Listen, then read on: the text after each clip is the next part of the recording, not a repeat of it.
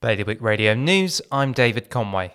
A 36-year-old man in Jersey who left a woman with a cut, bruised and swollen face after drunkenly raining blows on her on Christmas Day has been jailed for 16 months. Kurt Miller was sentenced in the Royal Court this morning after pleading guilty to the grave and criminal assault. The COVID-19 booster programme has launched this week in Guernsey, with the first 500 invitations already posted.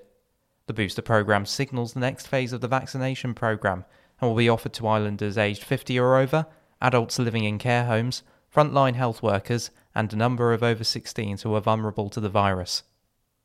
Jersey arts organisations have paid tribute to an actor turned unforgettable patron of the arts, who they praise for helping establish the local arts scene as the island knows it today. Michael Saxby Varden passed away on the 12th of September 2021.